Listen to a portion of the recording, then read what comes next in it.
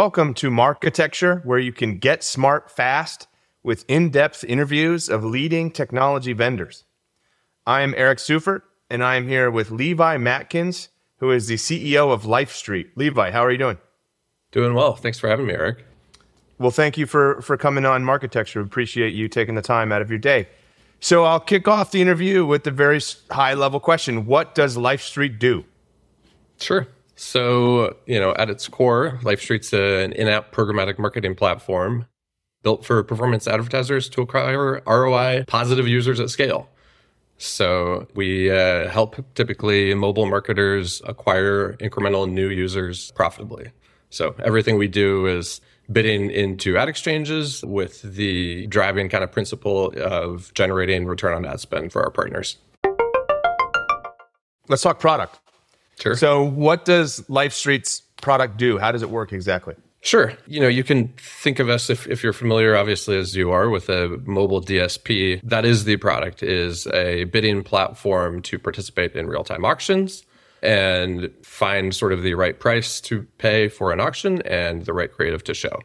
So, if you think about it, generally centralized sort of in what we call our prediction engine, and then sort of the DSP platform. Those are kind of the two product pillars that we have. So a lot of the core development goes around sort of how we bid and what we bid and the algorithms behind that. And then the tooling to help people sort of target and optimize those buys. And who would you consider to be your most direct competitors?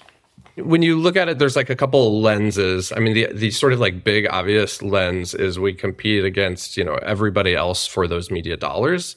So to some degree, we compete against Google and Facebook. To a more direct degree, then you start to get into like the AppLovins, Unities of the world. And then, once we get drilled down more and more to the programmatic space, it looks, a lot more like, say, Molico and Liftoff would be probably the two biggest well-known players in the space.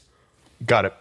So having established the competitive set, what makes your product unique from those competitors? Sure. I mean, I think we've taken a little bit of a different approach to sort of what we call transparency and how we define transparency and the controls that we give advertisers. So we kind of view this process as, I think we're on a journey, a multi-year journey with our partners to give them more and more control over their media buys and give them more transparency. And I think a lot of people talk about transparency, and I think probably a lot of people talk about control.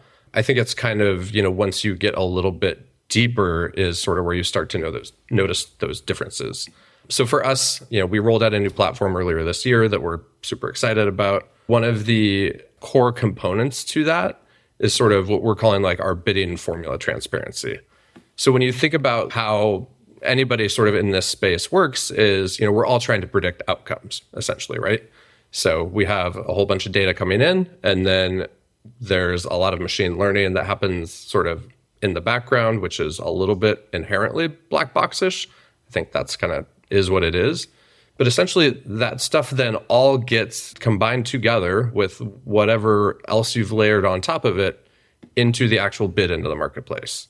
So, what we're starting to do is expose that actual formula, because the output of a model, typically is essentially a number between a 0 and a 1. And oftentimes you're stacking multiple models together. So like in our case, we often use like an install propensity model as sort of the basic type of model. And then you're either layering on, a purchase propensity model in the case of app developers, sometimes retention models, things like that. Mm-hmm. You may layer on a bid shading model. These things are it's basically just a math equation that is fitting together that, what we have seen is that is like massively impactful to the actual outcomes for advertisers. And so we're starting to expose more and more of that to, not just the advertisers, which we do, but to the business users at LifeStreet so that they can go in and test and change components of these formulas and actually find sort of the combination of these algorithms and how they're assembled to drive the best success for advertisers. Thanks for listening. To hear the complete interview, subscribe at marketecture.tv.